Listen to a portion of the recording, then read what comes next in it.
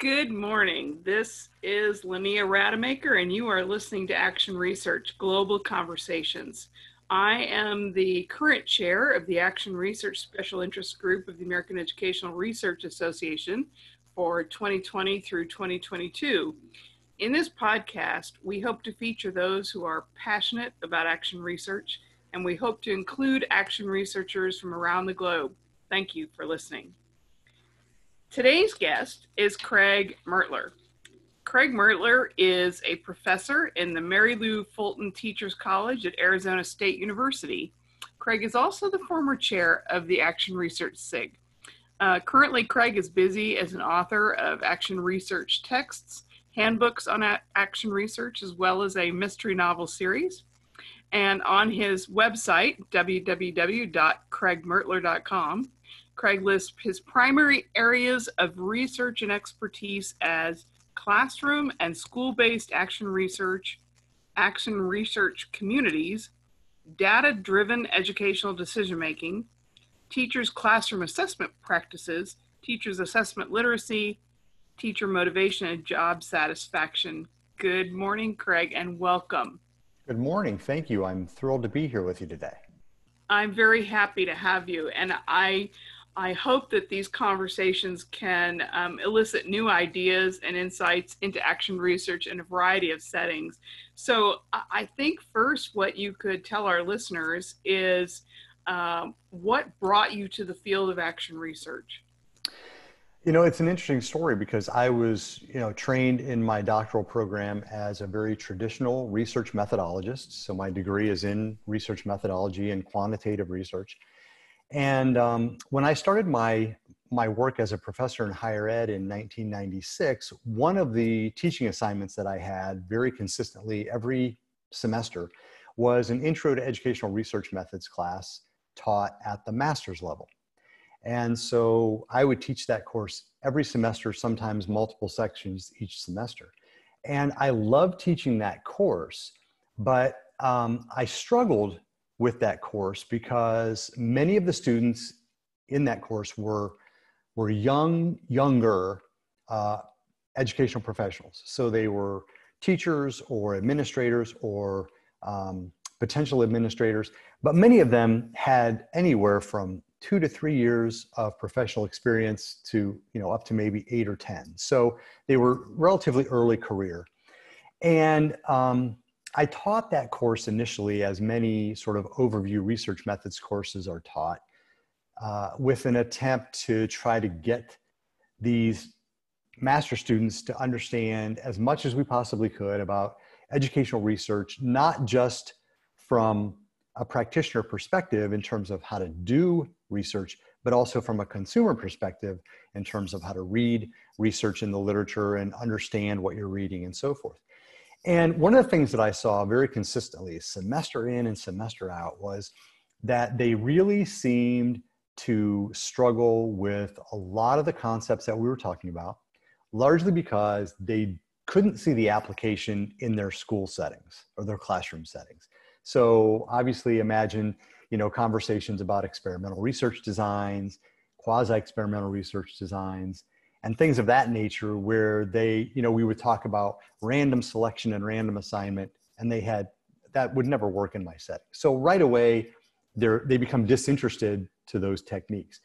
But the one thing that I saw every single time I taught this course was when we got to the topic of action research, where we typically spent 1 week out of a 15-week course, they all of a sudden, many of them became much more interested and intrigued with the research process because they began to see how research could work in their settings.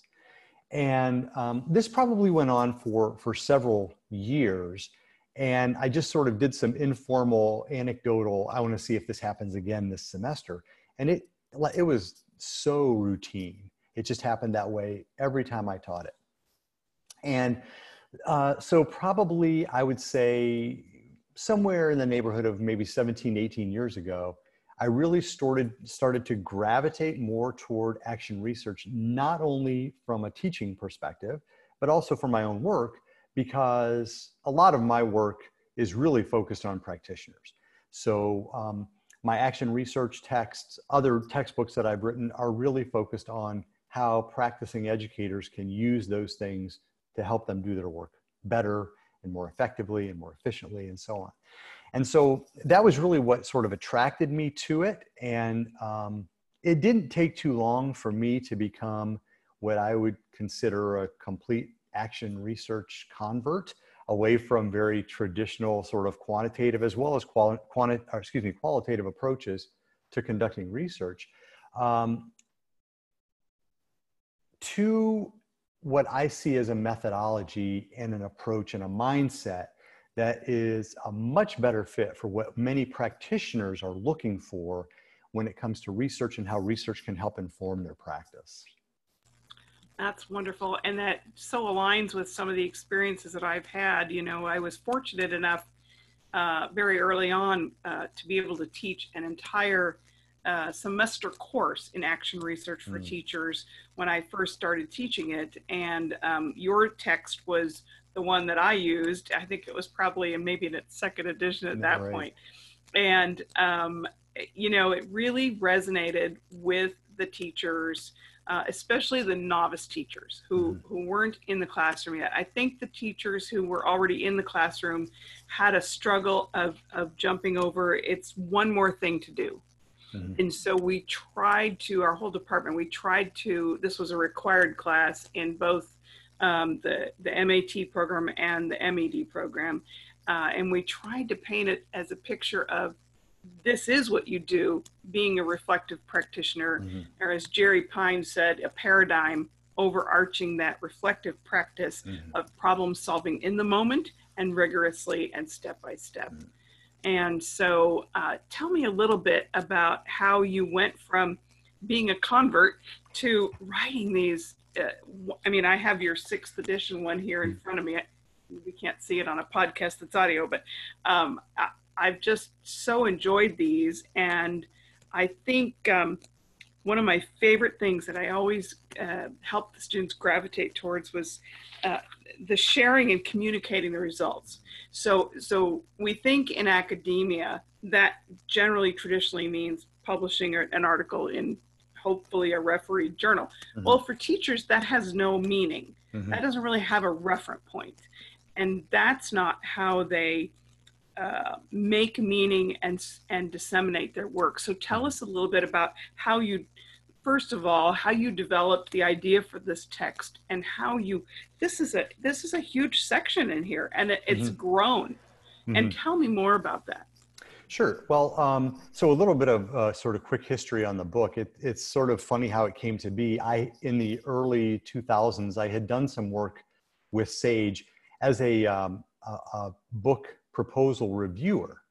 And so, you know, people would propose a book. They would look for people in the field, very loosely interpreted, to give them feedback on, you know, sort of the potential market for the book and all that kind of stuff. And so I had done a couple of those, and apparently they had liked what I had done and the way that I sort of responded and the thoughts that I had about research in general.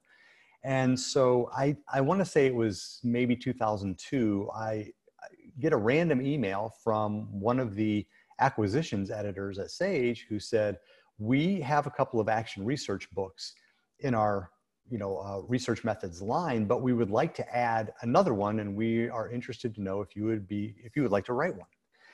And, you know, at that point, it was still, I still had not made the full conversion to action research yet. So I was a little hesitant, but I said, you know what, with the passion that I'm already feeling for this, and how well I think this will be able to resonate with practicing educators, even those who might not be enrolled in graduate programs, I said, let me take a stab at this and give it some thought. So I sort of came up with the outline and a book proposal of my own. It was received well. I wrote the book. But, you know, one of the things that I tried to do early on, and as you've said, there are some sections in there that are a little bit unique when it comes to action research texts. And I think over the years, and now in the current 6th edition, I've tried to take those things that were a little bit unique and really build them up as much as I possibly could. And one that you identified was the sharing and communicating piece. So I'm a big, big proponent of that. I love action research in schools. I love teacher research. I love administrators doing research. But so often for people who do that, for reasons that you identified, because they don't see themselves as academics, they don't feel that once they do their research, that there's anything else that they need to do beyond helping them make decisions. And I don't disagree with that at all. That's a huge piece of this. And that's why I hope people want to get engaged with doing action research on their own. But my argument is always, there are other people out there who probably have some of the same struggles and same problems that they're trying to address in their own practice that you are trying to address or have addressed. So why not share it with people who might be interested in what you did? Maybe it will help inform something that they do. It doesn't mean that they're going to replicate what you've done, but it certainly could transfer in some sense to their setting. And so I really try to make an argument, not just in this book, but whenever I talk about action research with practicing educators or anything of that nature, that one of the things that they really owe to themselves as well as to the profession is to share the knowledge that they've gained in any way that they are able to do that, whether that means publishing an article or presenting at a conference or presenting at a school board meeting or presenting to their administrative team or presenting to their grade level team. I always tell them it doesn't have to be this big, professional. I've had these conversations with educators in workshops that I've done, and many of them will say, "Oh, there's no way I'm standing up at a conference and presenting all of the stuff that I've done to this big room of people." And I said, well, you don't have to do that in order to help share the knowledge that you've gained. You can do it with local audiences. You can do it with a parent group. It doesn't make any difference. Just get the word out that you're doing these things, that you're doing them for the benefit of your practice, but ultimately the educational process that goes on in your setting. And I said, you'll have people who will be interested in that. So, I've tried to really encourage people to even, and the idea of writing, academic writing, for many of them is, they do it in a graduate program, but they don't want to do it as a hobby, so to speak, so I try to encourage them to do, to make posters, to do infographics. It doesn't make any difference. Be creative in how you share what you've done.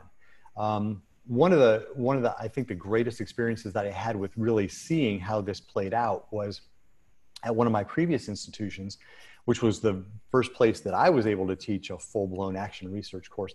And it was actually a 2-semester sequence. Nice. So the first semester, we taught them all about the action research process and so forth and so on. And by the end of that course, they had to develop a proposal. Then the second course, they actually implemented this. Now, this was all pre-dissertation. So these doctoral students in this second semester would implement sort of a small scale action research study.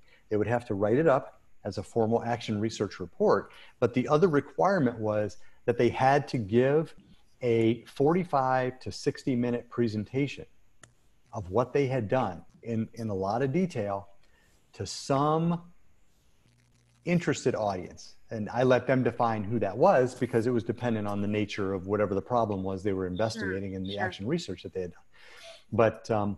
But then they had to videotape that.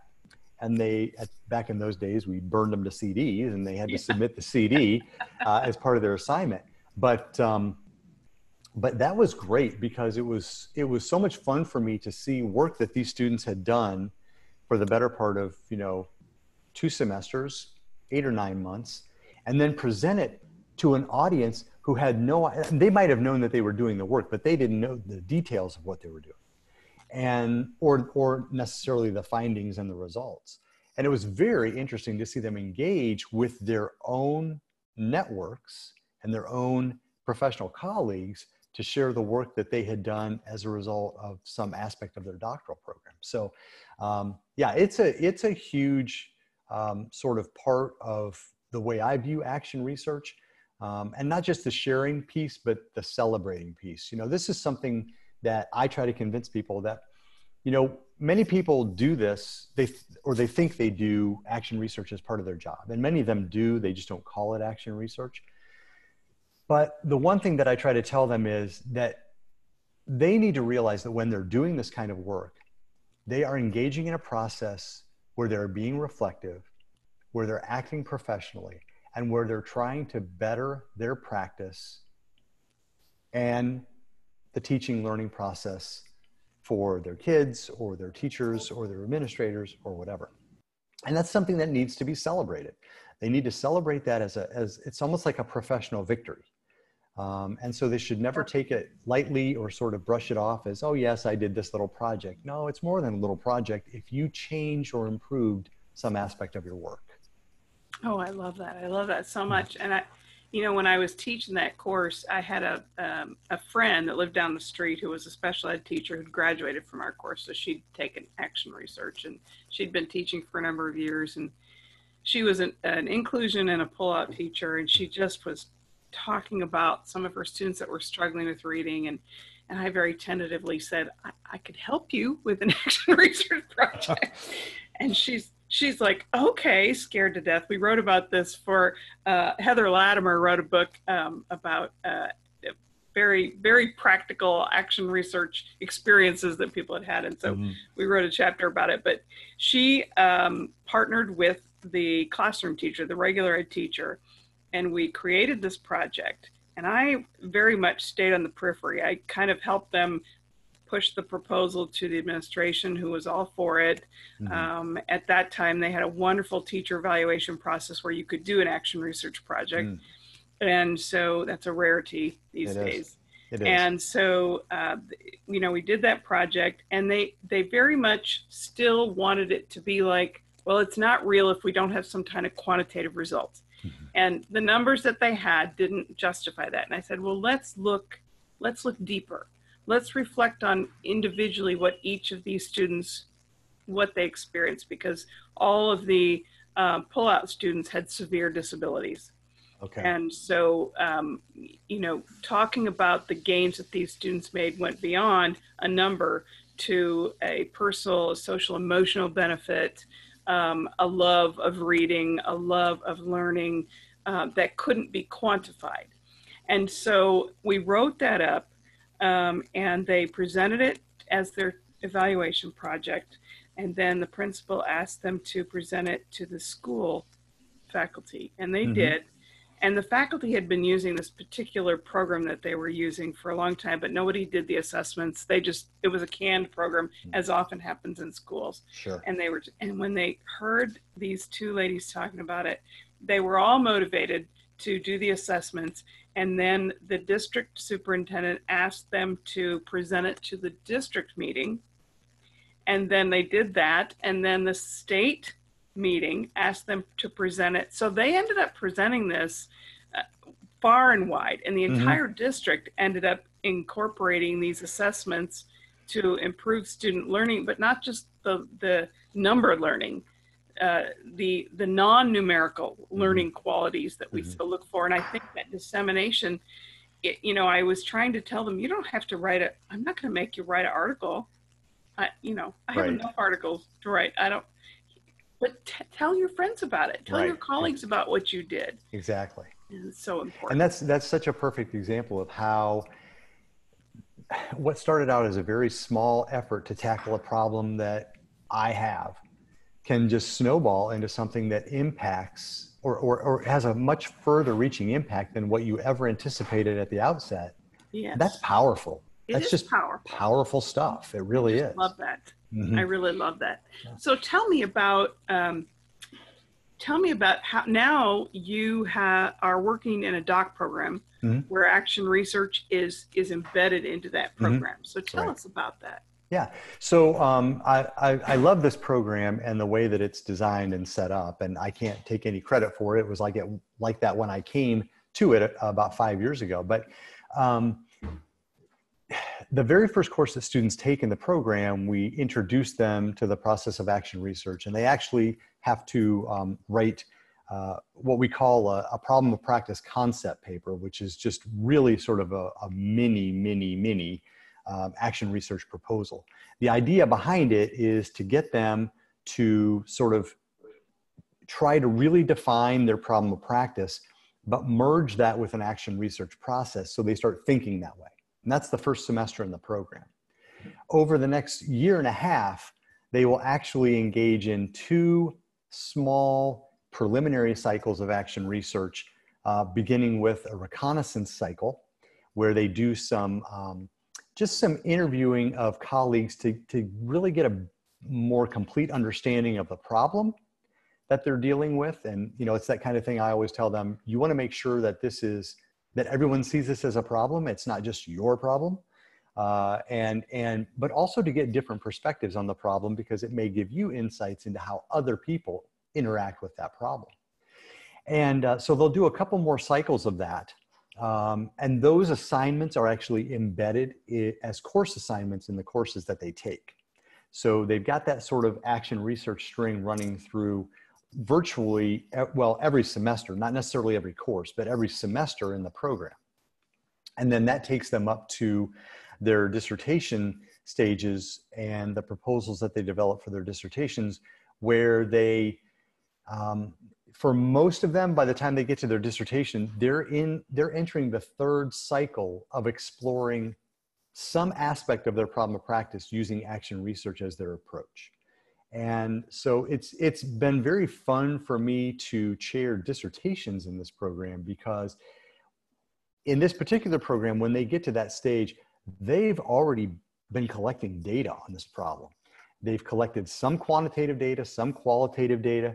We try to stress that they use a mixed methods approach in their dissertation, but we don't require that. We tell them that the problem has to dictate what you use, as we would tell, you know, any doctoral student in a dissertation. But the fact remains that they're approaching a problem and continue to approach it throughout the program from an action research mindset. This is a problem in their setting. It's a problem of their practice that they're trying to solve, resolve, improve, change, whatever the case may be.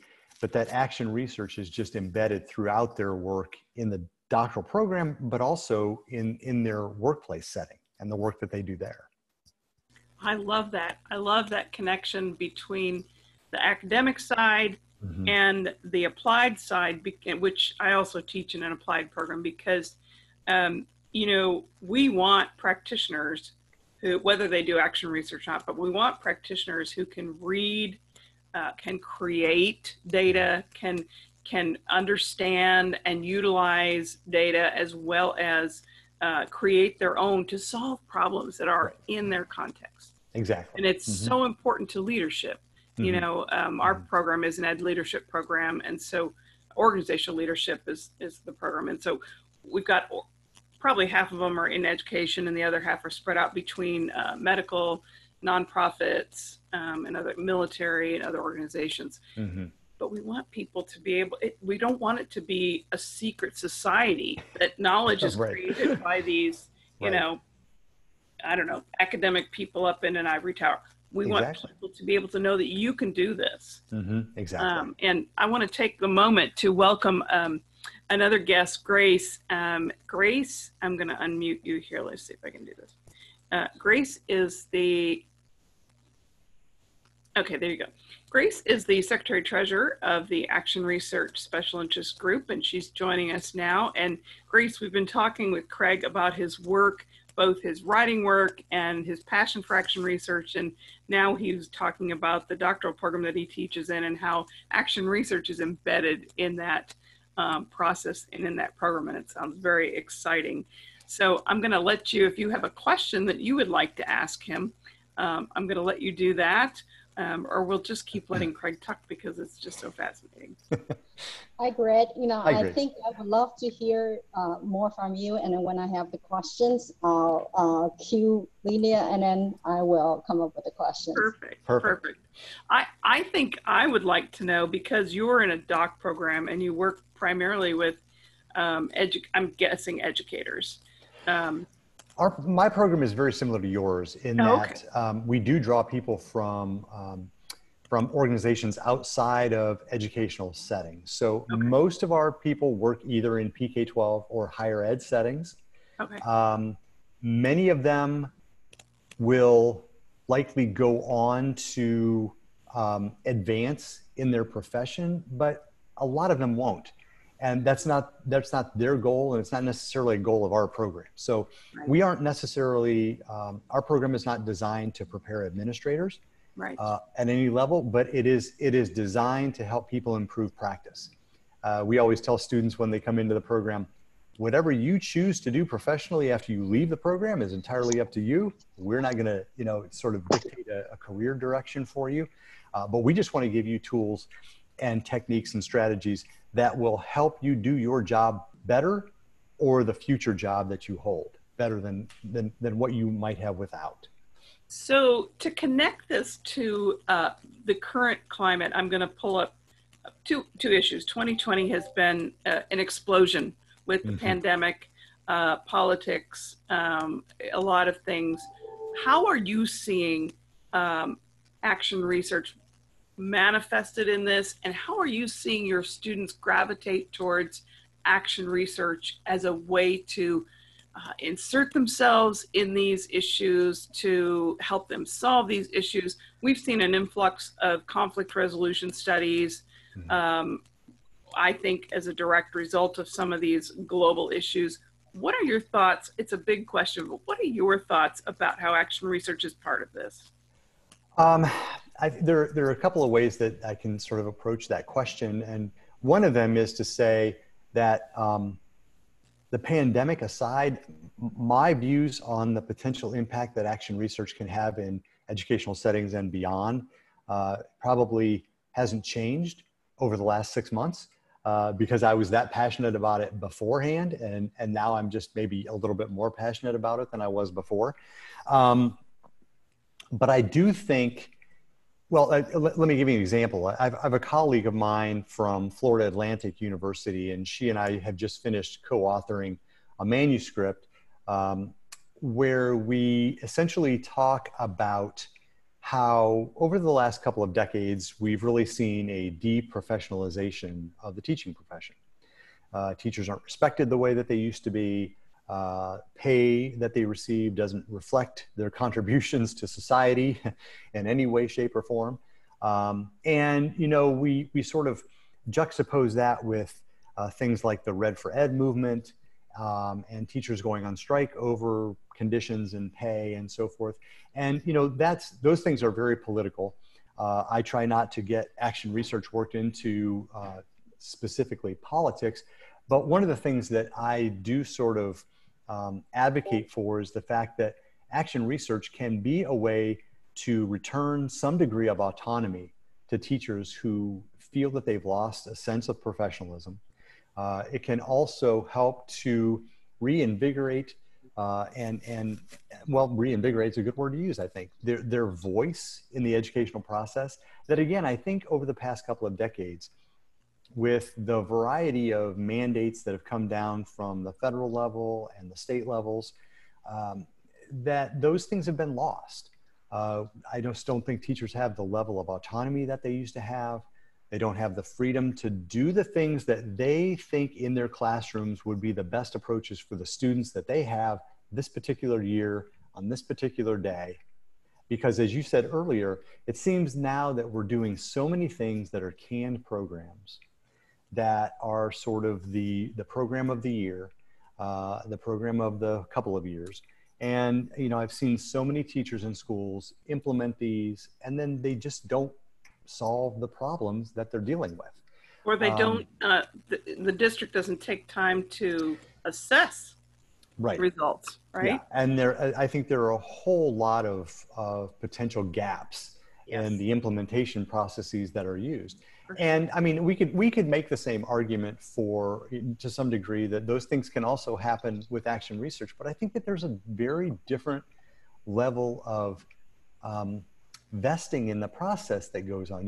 People become much more vested in that process when they are the owners of that process, and they're responsible for the decisions that are being made in terms of how those get implemented, what problems they're investigating. And I'm not necessarily talking about at the individual level, because those can also be done collaboratively with groups of teachers or administrative teams, whatever. Yeah, I just think that, so in this manuscript that we've written, we really take the approach that teacher inquiry and action research can really be a strong mechanism for helping to return some of those things that we believe that teachers have lost. And I shouldn't say teachers because I don't mean to generalize in that way, but I would include administrators in this, but the focus is really of this argument that we're making is on PK-12 educators, regardless of the positions that they hold. And so just returning some of that level of autonomy and professionalism. Years ago, I read an article by Jean McNiff, and she talks about action research as a mechanism for professional development, which I'm a huge proponent of that as well. And I've written some articles on that as well. But one of the things that she says is that we just don't give teachers enough credit for being educated themselves and knowing what works and what doesn't work. Right. We've taken their ability to make those decisions sort of off the table. And again, I realize I'm overgeneralizing, so I don't want listeners to criticize me too much for that, just because I know that there are situations and settings where that's not the case. But by and large, as a whole, I think that that's happened. And from the things that I read and people that I talk to, that's not a unique occurrence in the U.S. That happens globally. It happens in a lot of countries around the world where accountability efforts have just taken precedence over everything else that we do, and some would argue even the actual teaching and learning process. Yes. And teacher inquiry and action research can just really be a way for people to we know we have to do those things because they're mandates, and we know we have to do that. But that doesn't mean that we can't do other things that we know on a more personal level can help improve the things that we do as professional educators. And I think that's the big sort of takeaway from the argument that we're trying to make in that manuscript. So I love that. I think some of the things that I've seen in education, when I wrote the chapter for your handbook on popular education, it forced me back into that history of Orlando Falls, Florida, Miles Horton, and all of the grassroots efforts people, that changing things, changing the status quo, which the status quo is created by those in power. Mm-hmm. And whoever has the power creates what happens. And what has happened in schools is those who have the power have said, no, this is what you need to do for students. Someone told me that this will work for all students, when maybe the research said it will work for 60% of the students. And so they took that as all, and the teachers have to have the power to say, and they have to give themselves that power. Like Freire used to say, I can't empower you. You have to empower yourself with knowledge. And you have to say, this doesn't work for my students, and here's why. And if you can't add the here's why, they're not going to listen to you. And I think mm-hmm. that's the action research component. It's funny that you say that because, and I'm not going to take credit for this because my colleague and co-author is the person who wrote this piece that I'm going to reference here in just a second. But she actually makes a statement and an argument in the manuscript where she says, those in power have access to the research, and people with research then have the power to make decisions. There's no reason that if we take this down to quote unquote the lowest level, that classroom teachers can't empower themselves by giving themselves access to research findings. Right. Thus empowering themselves to make decisions. Different levels of decisions, granted, but still. Some level of empowerment and voice and autonomy to help them guide and steer some of the things that go on that are within their control. Yes. Many things aren't, but there are still things that are and could be. And this is an excellent mechanism and process for them to be able to do that. Yeah. Well, I wanted to ask, unless Grace, you have another question. Do you have a question? Yes. I've been working with couple of schools to try to do a school-wide collaborations of doing action research. And the way we use it was to encourage teachers to volunteer to do action research, and we pair them with our faculty, volunteering faculty, and they do one-on-one, what I call professional development. Mm-hmm. But it has been years, and we found that one of the challenge to do this was there are some teachers, veteran teachers, they want to do this, they feel empowered just like what you say. Mm-hmm. But the lack of administrator support, mm-hmm. and when I say support, it's not just the cheerleading, right? It's the infrastructural mm-hmm. support. And I want to ask you if you have any suggestions about.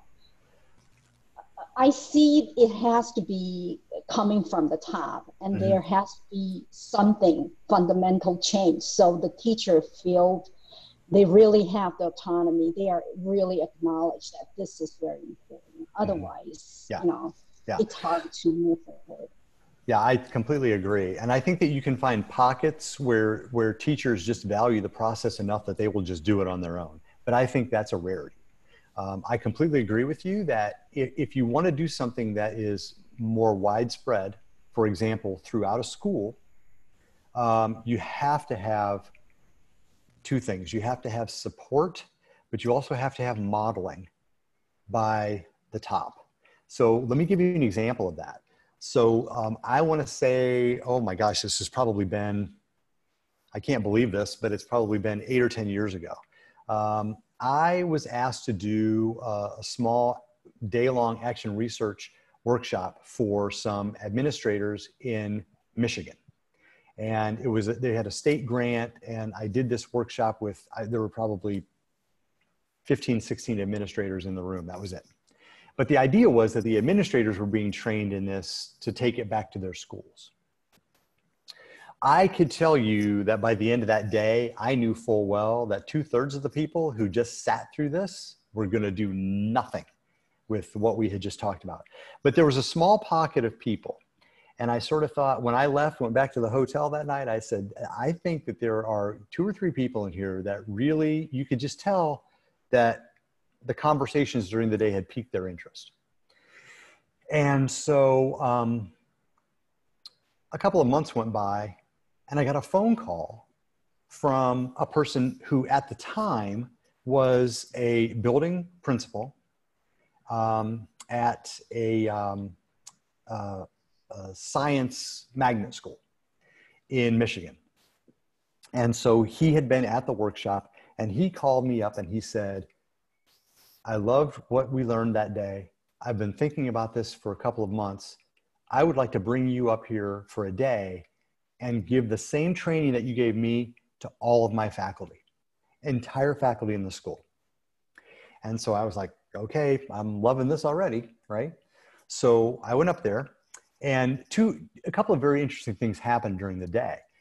The first one was everybody was there the full day, including the building principal and assistant principal. They sat in they never left the room to take phone calls, to meet with people, anything.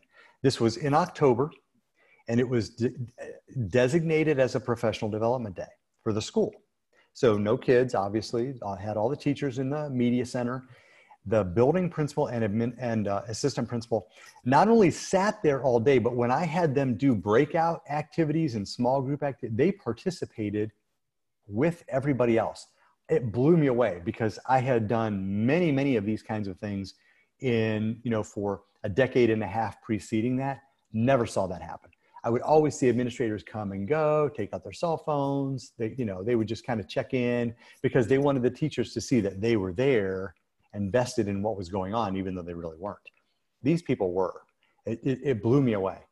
When I asked them at some point at the end of the day, I said, okay, we don't have time for everybody to do this, but let's have 3 or 4 people share their preliminary ideas for where you're going to go with action research.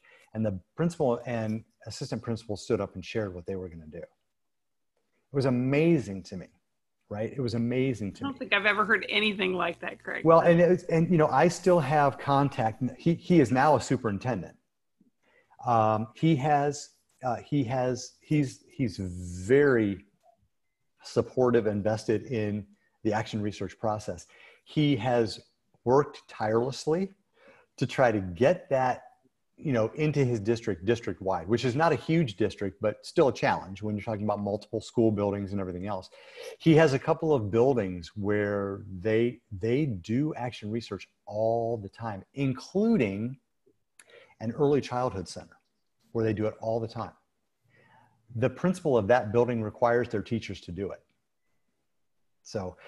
But there's more than just, because Grace, as you said, you can't mandate stuff like this. It doesn't work. You can't tell people you're going to do this, because you'll get half of the people that'll buy into it and half that, will dig their heels in and say they won't do it. But the difference in that setting is that she does it herself. So once again, she's modeling that behavior, that reflective practice and inquiry approach to her work. Right. She's modeling that for those teachers on a regular basis. And that is hugely powerful. So, I think to make the connection to your doc program and the doc program that I teach in, that's what we want leaders right. to be, whether they're in a school district or any organization. We want them to be modeling, I can create and use data to solve problems, and I can do this collaboratively. It's not just Exactly. And so, Grace, I don't think that unfortunately, there's no easy way to sort of facilitate that. But I do think that that's one way. If you can get the administrative team or members of the administrative team to buy into this to the point that they do it themselves. And if they're doing it themselves, just the simple fact that they're modeling. And let me tell you one more thing about this, because I love this, because these administrators made themselves so vulnerable. So when they stood up to share their idea, the principal stood up and he said, all the teachers in this room know that there are multiple ways that we communicate with you. We send out emails, we do morning announcements, we do like a weekly newsletter thing that just goes to faculty. And he said, we know that some of those are more effective than others. And like every teacher in the room is just, nodding their heads. Yeah, that stuff we don't read and this, And so he said, what we're going to do this year is we're really going to investigate which modes of communication that we use with you are effective. And the ones that aren't, we're going to stop using. Because we like to think that everybody reads everything that we send out to you and everybody listens to every announcement that we make to you, but we know that's not true. So just that level of vulnerability to stand up in front of the teachers who work for you and say, hey, we know that some of the stuff that we do is not good. It doesn't work, but we want to try to fix it so that it facilitates what you guys need to do. I'm standing at the front of the room listening to him do this, and I've got chills because I'm like, this is what we need to have happen in order for other people to get on board. There were teachers in that room that literally were like, just in awe that this conversation was happening. At the beginning of the day, that principal walked up to me. I hate when people do this. I really dislike it. But he walked up to me and he said, I'm just going to point out the people in the room who are not going to pay any attention to you today, who are not going to buy into this. And I'm like, oh, I really wish you wouldn't do that, but okay, that's fine, right? So he did that. But the funny thing was that the one person who he happened to point out and say, this person will have no interest in what you're doing, halfway through the day, he's pulling me aside with ideas for action research that he wants to do. Wonderful. And his principal saw him do this. So his principal came up later and he said, what was Joe Smith talking to you about? And I said, he was talking to me about his ideas for action research. And the principal said, there's no way. You're pulling my leg. That is not true. I said, oh no, that's honest truth. But when you tell people that they have the power to solve their own problems, that's exactly. And I think that that's what this individual gravitated to. He was one of those people that, he didn't like authority. He didn't like authority telling him what to do and how to do it in his classroom. And I stood up there and said, basically, you can do it yourself if you want to badly enough. And I think he loved that idea, to be honest. I really do. That's wonderful. Yeah. And I have to share something, what you say were so true, because in our Cleveland school district, they recently just developed action research that can be counted for their CU, the continuing education unit. That's so great. Which is cool, right? Right. But they didn't provide any support for teachers, even Yeah. just to understand what action research is. Yeah. And then maybe for administrators, probably many of them don't know what they are. Right. Right. And so those are the parts that are important also. Yeah. Well, and I think that from an administrator perspective, it's not just the modeling thing, because for them to model it, they have to understand how to do it themselves. But I think one of the bigger things is they need to have an understanding of how they can provide support to teachers who want to do this. So say I'm an administrator, I deem that I don't have time to do action research, but I'm all supportive of my teachers doing it, of my faculty doing it. So what I need to know then is how do I support them in those efforts? And Grace, you mentioned earlier about being a cheerleader. That's a huge part of it. It's really supporting them and saying, hey, you can do this, and I'm here if you need a sounding board, and that kind of thing. But the other thing that they need, to be perfectly honest, is they do need some resources. And one of those resources is time.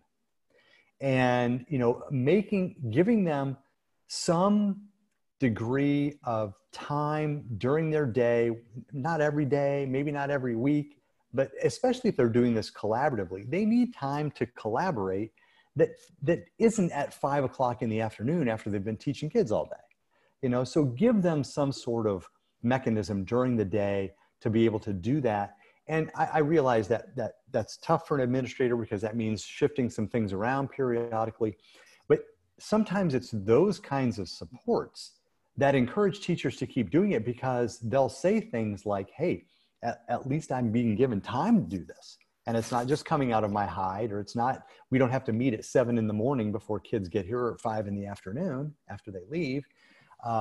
So it's those kinds of things. And I've seen some schools who have done just little things like there's $500 in the budget, and so they give $50 mini grants to teachers to do action research. So hey, if you need to buy something, if you need to, you want to bring in a speaker, here's you can apply and you can get $50 to help you with that. And we all know teachers, it doesn't take a lot to make them happy about giving them things to help them do their jobs better. And so even just little things like that, I think can carry so much weight and are such huge, they're just huge pushes to help this gain some momentum and continue to move forward. Thank you so much. Of course. That's great. That's great. I want to give you one more question as we come to our close, and ask you what you see as the hopes for the field, where the field is going, or what your dreams are for action research in the next 10 years. My dream has always been to try to get more people in the broad field of education to understand action research, to appreciate the value that action research has, but then to also engage in the process. That would thrill me to no end. And to be honest, when I, back in the early 2000s, when I wrote the first edition of my action research textbook, that was my goal. That was my broad goal, was I want people to read this and I want people to say, I could do this. On some level, I can do this. I might need some help here and there, but I can find colleagues, I can, whatever, but I can do this. And maybe more importantly, I want to do this. It's that desire. People who have the desire will figure out how to do it. They don't need to know how to do it first, right? But if we can show them what the process is, and I know that, action research is never going to be this widespread thing that's going to be in every school, in every district, in every state, and throughout the country. It's just not going to happen. There's just not time and so forth, Well, that's my fantasy. Well, that's true, right? Now we've left the dream world into the fantasy world, right? I agree with you entirely. But I also think that, I just quickly, historically, back in the 70s and even early 80s, action research had more momentum in schools than it does now. Yeah. And I would love to see us at least get back to that level, but then use that as momentum to sort of make it spread, help it spread even further than that. But again, I think that one of the reasons that, I think there was an environment and a culture where teachers had a greater level of autonomy, that they could do those kinds of things. And now they just don't feel they do, whether it is an issue of, their administration or an issue of time. And earlier, Linnea, you said that, so many teachers feel like, well, this is just one more thing I'm being asked to do on top of everything else. And I even write about that a little bit in the textbook where, how do you respond to people who say that? And I always say, you know what, I'll be honest with you, it is going to take a little bit more of your time. But the bottom line is that if you do it, it's going to help you do your job better, more effectively, more efficiently, whatever the case may be. So it's an investment that you're making in your own practice. And if we can get more people to sort of see that aspect of action research, I do firmly believe that we'll get more people to participate in it, to get more people to engage in the process, to use it as a mechanism to help them do their jobs better. Wonderful. Well, Craig, I want to thank you so much for joining us today, and it's been a real pleasure. And I wish you well in all of your endeavors. And Grace, thank you also for joining us this morning. Thank you so much. I love doing this. And I hope that your listeners, as they continue to listen to these podcasts, will just gain an even a greater appreciation for the process of action research and the potential that it holds. Thank you.